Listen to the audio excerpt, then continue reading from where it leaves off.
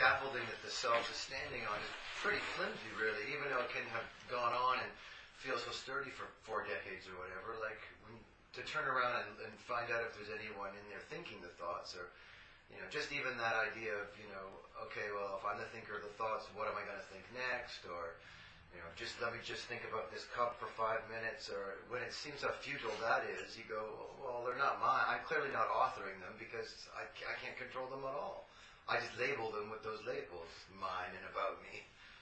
But clearly they're just the birds flying by the window, And they ain't stopping. I mean, the birds just go on right by the window, but I don't call the bird me, and so why do I call the thought me? Well, that's the thing. Like with that bird analogy, you see a thought like a bird go by the window. But let's say you think you're a bird owner, yeah.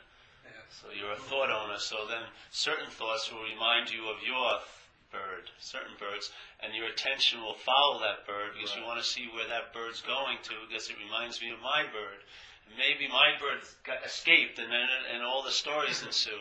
But it's just another bird flying by the window. But it's how you hold it that binds you to it. Mm-hmm. The thought has no binding ability. Right. It's just a thought. But the my is the binding ability. It's the identification as the selfing. That the binding is interest. Your attention is given to it because you're interested in it, because it's about you, or it's going to be concerning you. That's the whole dilemma. The immunity comes when that interest is disengaged from it, and I found it's disengaged from it when you entertain it's not you.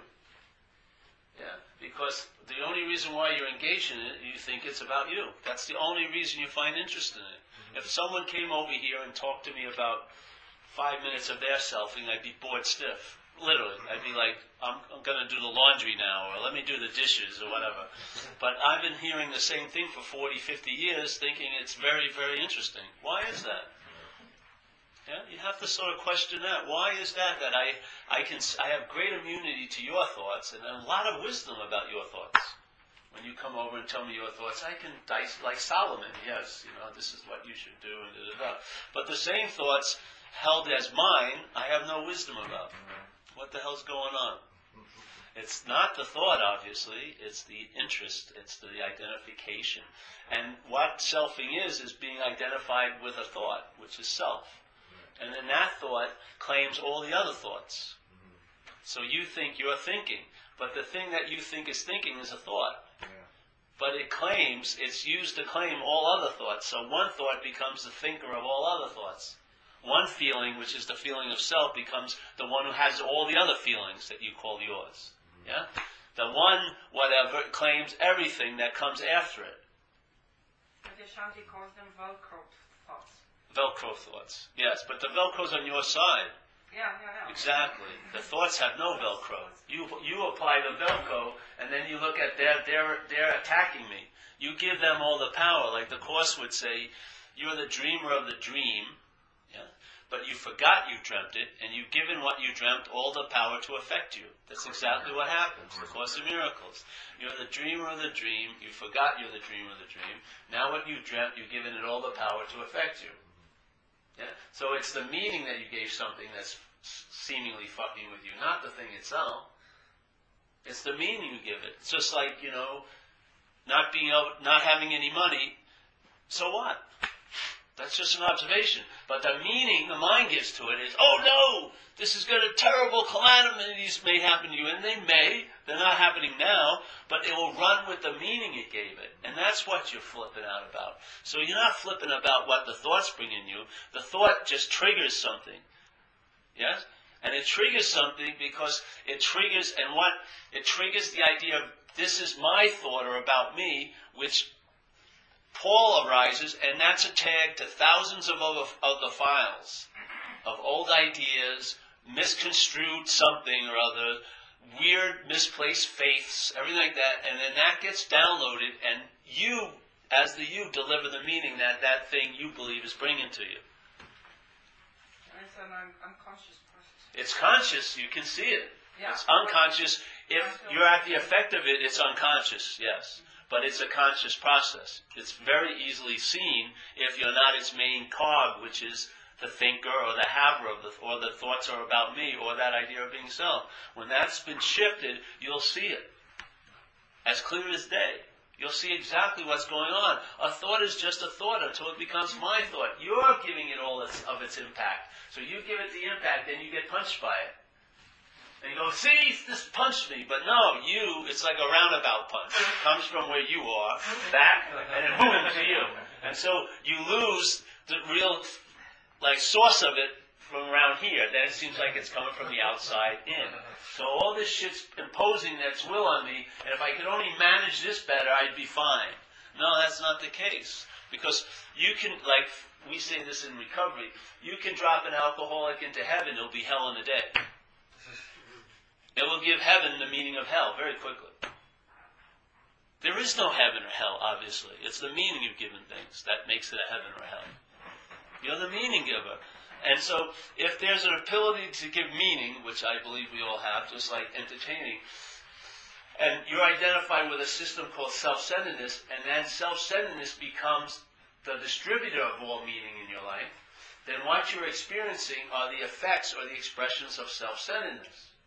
And you're calling them yours, and you're calling them your lives, and you're calling every expression that this system of self is demonstrating through you yours. That's called being identified as it.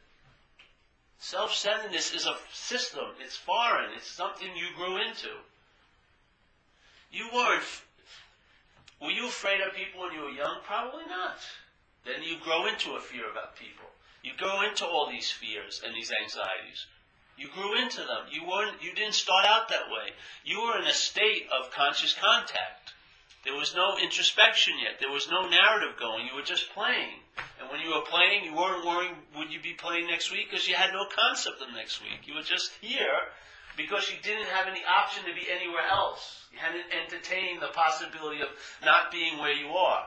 Self is what presents that option to you. You start thinking things can be different. And in that thinking they can be different, you don't recognize how they are. There's no recognition of the consciousness of how they are. You always become recognized with the reaction by selfing. It could be different. So you take this as becomes your first reaction. But the first response is conscious contact. This is how it is. But no, we forget that. Now we're just getting triggered by the second one, which is a reaction from the point of view of self. This is how it should be. It shouldn't be this way. Somehow or another, it always finds fault. Where in a sense, there's no fault to be found. But we're taking the second reaction to be where our life starts. It isn't. Our life is started at conscious contact. The second is a reaction from a conditionality thought interpretive system called selfing. It reacts to the conscious contact and says, I don't want to be in conscious contact with that. I don't like that, or I want that, or this or that. Let me change this and bring this, and let me manipulate, control this. And therefore, you lose the elan vital of life. Yeah? It becomes neutered. The feeling of being alive. That's elan vital. It's a French statement, right? So sort of like. Yes. So that sense gets lost in the dissection, and primarily, you think you know. You know what should be different. And that whole system was, like you call it, a foreign installation, was put in after the fact. That wasn't... Exactly. Yeah. They haven't even proven, when they do research now, babies don't know there's a mother for at least till after a year and a half. Yeah. They're just in this oneness, floating around, getting tits and everything like that. Trying to sort of adapt to this new functionality of interface as a body here. Yeah.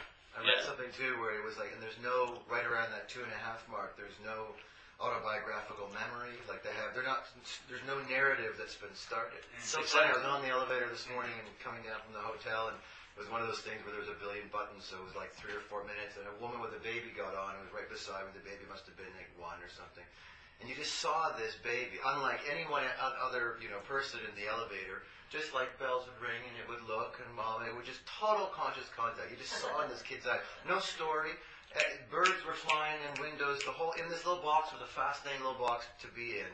But there was no central point there that anything was sticking to, There was just like, and completely alive, And then you look around the room and everybody else has their thing going on, That's right. This is clear, it's so great. You see, taking a long airplane ride, 15-hour airplane ride, yeah? Now, if you had a chimpanzee, two chimpanzees on a 15-hour airplane ride, after a little while, they'd be picking things off each other. There'd be all this intimacy happening. We're all just sitting there. The book, the movie, bring food in, drink. No, I don't. No. I want aisle seats. I want window seats. Don't be near me. No humans. You know what I mean? The head has us isolated so incredibly. We're so in a state of withholding from life. Life is constantly inviting us, and no. It doesn't look the way I thought it would look. No. I'm not going to sign for that package of approval. It isn't in a 5'10" blonde's body. No, I'm not. There's only certain ways I will accept it. It's like unbelievable. Playing God. Constantly playing God. Yeah, life is constantly trying to get through to you. You know what I mean? No, I won't take this message. No. I'm not returning that call. No. I'm just going to withhold myself till that real special thing happens. Not now, but later. I'm just going to hold off. I'm not going to embrace anything until that one moment I'll totally embrace, just when I think is exactly the way I want it to be. Well, yeah. What happens then, You plan for 2 years to have this babe, and you're going to go horizontal with her or something. And then, so you get the lighthouse, and you plan it, you find it's going to be a stormy night, it's everything you thought. Kenny G music once again. Epiphany, sex, the same thing. And you plan it, and there it is, the moment she's upstairs, we've had nice food, everything, and you're climbing up the spiral staircase, and you get up there, and then as soon as you're there, this is what I've been working for years. A thought comes in. Did I leave the stove on at home? The event is ruined. All the manipulation. You can't enjoy what you thought you were holding from everything else just to enjoy this moment. You can't even embrace that moment. Oops. So what we do is go back to the same drawing board, get another formula, another 5-year Stalinist plan. All right, and then all the while living in the state of withholding, waiting for a mythical moment where you'll totally let go to. It's all playing God. This is it. I don't care if we like it or not. This is what's appearing. This is the only movie in town. Yeah, you can't rewrite you can rewrite the script, but you ain't changing the picture. This is it. Seeing, hearing, facing, touching, whatever. This is what's happening. And there's a contact as that. Yeah? But the head is... withheld? What's being withheld? What's being withheld all day by the head? Your ability to live is being withheld because you don't think this moment deserves you living it. You're withholding it for a moment that you think is worthwhile, or a person you think is worthwhile, or a job you think is worthwhile, or a setting that you think is worthwhile. And the mind will change that, what's worthwhile, at the drop of a hat. And basically your whole life is withholding with the hopes that one day I would totally let go. But if you look at it from above, all you are is in this constant state of withholding. There's never that mythical moment of letting go. It's always put off more and more. There's always fault to be found. Where, no, I can't not let that one. No. I didn't like how that teacher delivered it. No. I'm not going to go for that. No, I haven't resonated yet. That perfect resonation with somebody. Give me a break, man. It's that withholding. This is what self does. Selfing does. It separates you from that animated liveliness, and it wants to know things before it will give into them. Where there's the giving into things, and that's how you know it, yeah? You surrender and abandon yourself, and then you know what life is like. You don't know it like a specimen in a laboratory. There's got to be a letting go, in a way.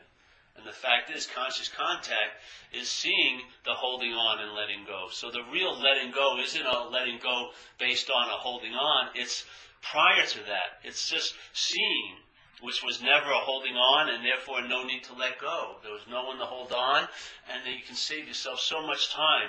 I'm holding on to something, and then hopefully I'll let go. No, you've never held on. There's no one ever to hold on. You are that right now. There's no preparation. There's not one thing you and I need to do another second to facilitate it. It's already open. It's just available as is right now. You're in contact as it all day. You know what is still by the beingness of it. It's consciousness being in contact with itself in other forms. It's unbelievable. That beingness tells you, intimates the stillness of it. I don't know if it's all there is, but it sure seems like it's all there is. I can't say. But you'll see what happens. So this idea of selfing, I find truly, I don't know if I did that last night. You'll lose that interest in it when you entertain it's not you. It's as simple as that. You have a built-in interest that goes to wherever you think you are. If you think you're a spirit or whatever, let's say you recognize you're not selfing, then that homing device is replaced. Because instead of going into selfing all day and producing its effects, because if you can entertain, we have an ability to entertain that's it's so unbelievable. It can make hell. It can make hell here. If you entertain your thoughts sufficiently, you're in living hell. There is no living hell. There's no place you could call living hell. It's manufactured here. And how can it be so manufactured to seem so real? You must have an incredible ability to entertain something almost into reality.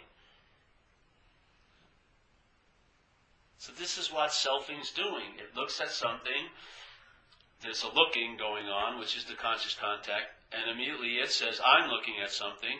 That I drags a lot of programs into the picture.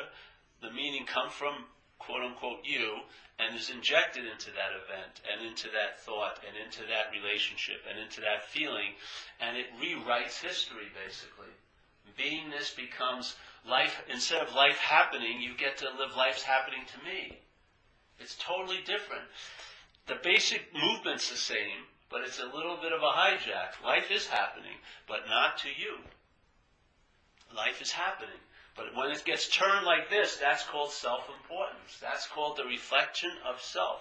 Everything I meet only reflects back who's meeting it.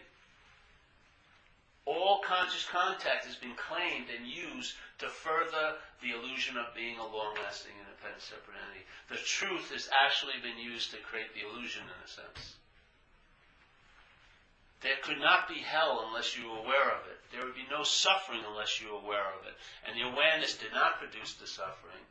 It just sees it. That's why people that are driving crazy at night, they don't want to listen to their thoughts anymore. They're driving them bongos at night. It's just like all the days conscious contact has been forgotten, and it's all the reflecting on self. What did it mean to me? What did they say? What happened? To me. And it just goes on and on and on. All conscious contacts are done, basically. You're trying to fall asleep. But it's rehashing and going over it, over and over and over again. Sifting out new meanings and everything. Making up stories. So by the time, a couple hours with underneath this, it's like the parasite has tentacles. It meets something, the conscious contact occurs, and then the tentacles of the parasite just feels it with thoughts. And then, okay, now I know it. But from the parasite's view, I've met someone like her before. All right, never have to investigate her again.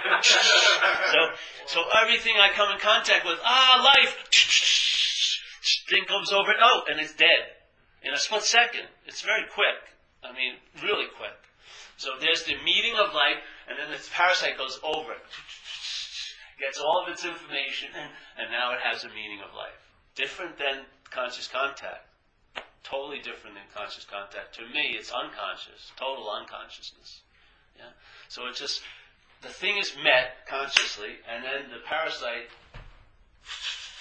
changes, and then it has tons of meaning gets injected into it, and maybe there was a movement of love, and it sees it as a threat. Yeah? It's mind-boggling. So you don't know if you should get up or take a shit after a while. You can't follow any natural feelings because they're not natural anymore. You have this impulse or a drive to someone, and then what happens is it's coincided with tons of thinking about it.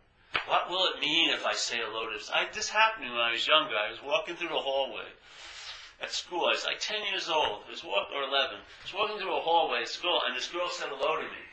And I went home and wondered what she meant by it for 5 hours.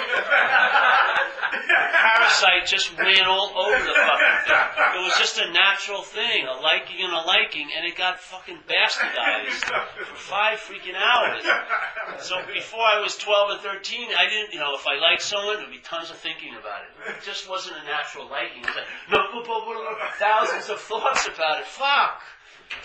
Everything I, was drawn to got shat on, in a sense. So she's, all right, I can't go there, it smells. So everything I was impelled to go towards it.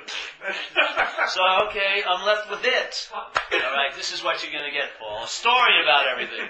You're not going to feel, taste, touch, think, no, but you're going to think a lot. That's it, that's for sure. But you're not going to get anything. You're not going to get a real crispy thing. You're going to get the menu of it, like the recipe, so you can think about it. Oh, what would it mean if I added something else? But you never had the taste to begin with. What would it mean if there was more tahini in it? But you didn't even taste any tahini yet. You're not living. That's what selfing does. It replaces living or contact with a story about contact. And that story about contact can never capture the essence of contact. That's the life. That's what brings satisfaction from within out, not out in. You can't get satisfied. You can't receive anything that would satisfy you unless you have a sense of satisfaction. That's the only way. Everything else will be followed by guilt and shame. Anything that brings you any satisfaction will be just made into something bad, in a way, with the head. But this satisfaction sort of comes from in and out. You're looking for ways of expressing it, and every way is a way to express inner satisfaction. That's holding the space, in a sense. That, to me, is the holding the space. You're fucking satisfied. The search is off. It's done. It's finished. This is it. I mean, you're really, really rooted in this is it. You are actually stopped. You're not using this is it as looking for what could be or where it was, No, you're just hunkered down and this is it. And there's the joy that I was looking for all the time as a youth. Spending $500 at night. Really, literally. I went to great ends to try to feel better. Now, there's no need to try to feel better. The real relief is you have no need to be liberated. It's done. There's no need to be liberated. I don't want to go anywhere else. I have no drive to leave this place at all, because it isn't a place I am, really. It's not happening. What's happening is the witnessing of it, the seeing of it. This thing's going to come and go. This is just the being of consciousness manifesting so that it can be seen. The seeing is the joy, not what I see, or what I feel, or what I taste. It's the seeing, feeling, tasting, touching. What's behind that? And I don't know how to get there, because we can't get there. It's just, I find the best way is to entertain and repetition, like we are doing here in this community. You're having this message repeated. I think repetition is a good thing to do, because it's like using the poison as an antidote. We got into this seeming mess by repetition. I, me, my, all day. I, me, my, I, me, my. Every contact being claimed as happening to you as a self. It's using every moment that life is expressing itself to claim its relevance. Every moment it's acquired and hijacked by claiming it as, this is happening to me. No, it's fucking just happening. No, to me. No, happening. No, me. Happening. Me. Well, then it seems like there's a me happening. No. That's part of what's happening, the arising of me. Nothing's happening to it. Yeah. So, that's why we were talking about it. I like to go from the problem most of the time, because you can describe what you're not. It's very easily to do, because you can see it. You can't see what you are, because it's visually seeing, like the eye can't see the eye. It's impossible. Yeah, so seeing can't be seen.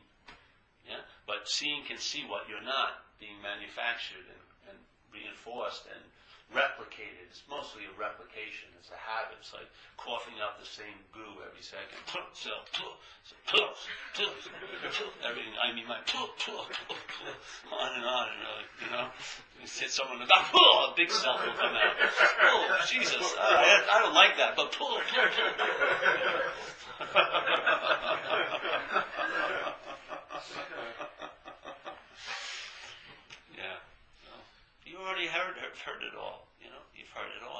from some great masters, right? Supposedly, I don't know, Muji and these people. They're probably awesome. I've never seen any of them. You heard it all. You know?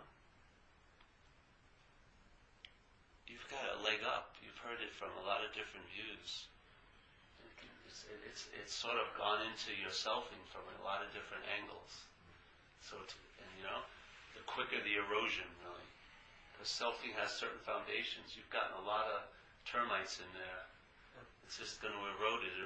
There's another great statement in the Course in Miracles I really love, which is, we are all awake, yeah? Inherently. That's our nature. So, but you seem to be in this dream. Yeah? But so, how we're going to go have the experience of being awake here is we're going to dream ourselves out of the dream. And as we're dreaming ourselves out of the dream's going to get happier. Isn't that a beautiful thing?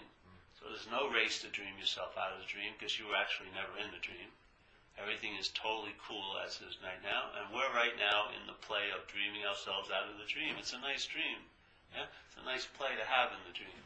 We're dreaming ourselves out of the dream, and the dream's going to get happier. What a great deal, eh? Jesus. Oh, you mean I have to get out of the dream right now? No, that would be selfing.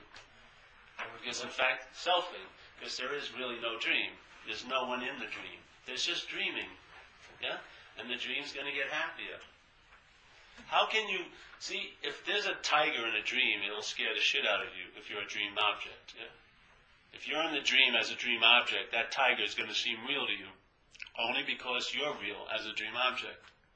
When you wake up from the dream of being an object, calling it a subject, which is selfing, you will see all your dream tigers as dream tigers. They won't have the ability to affect you like they used to.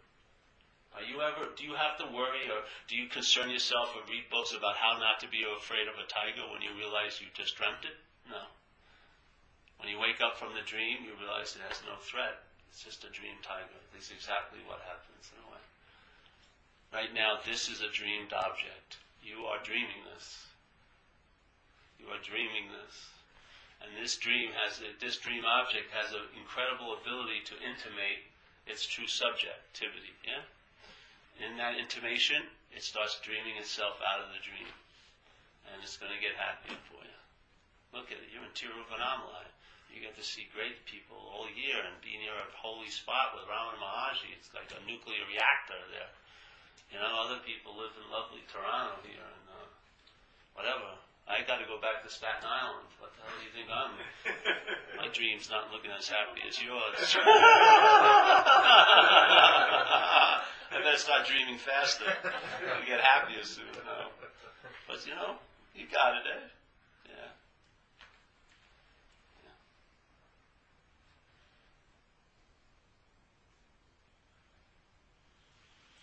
Yeah. I think you should lie on the floor and we'll all pile on top of you. Oh, you think so? That's going to cost you 20 more Rice Krispies. Get in there, start cooking. I got to be bored off, baby. This is mercenary activity. So yeah, you know. How did you end up on the floor?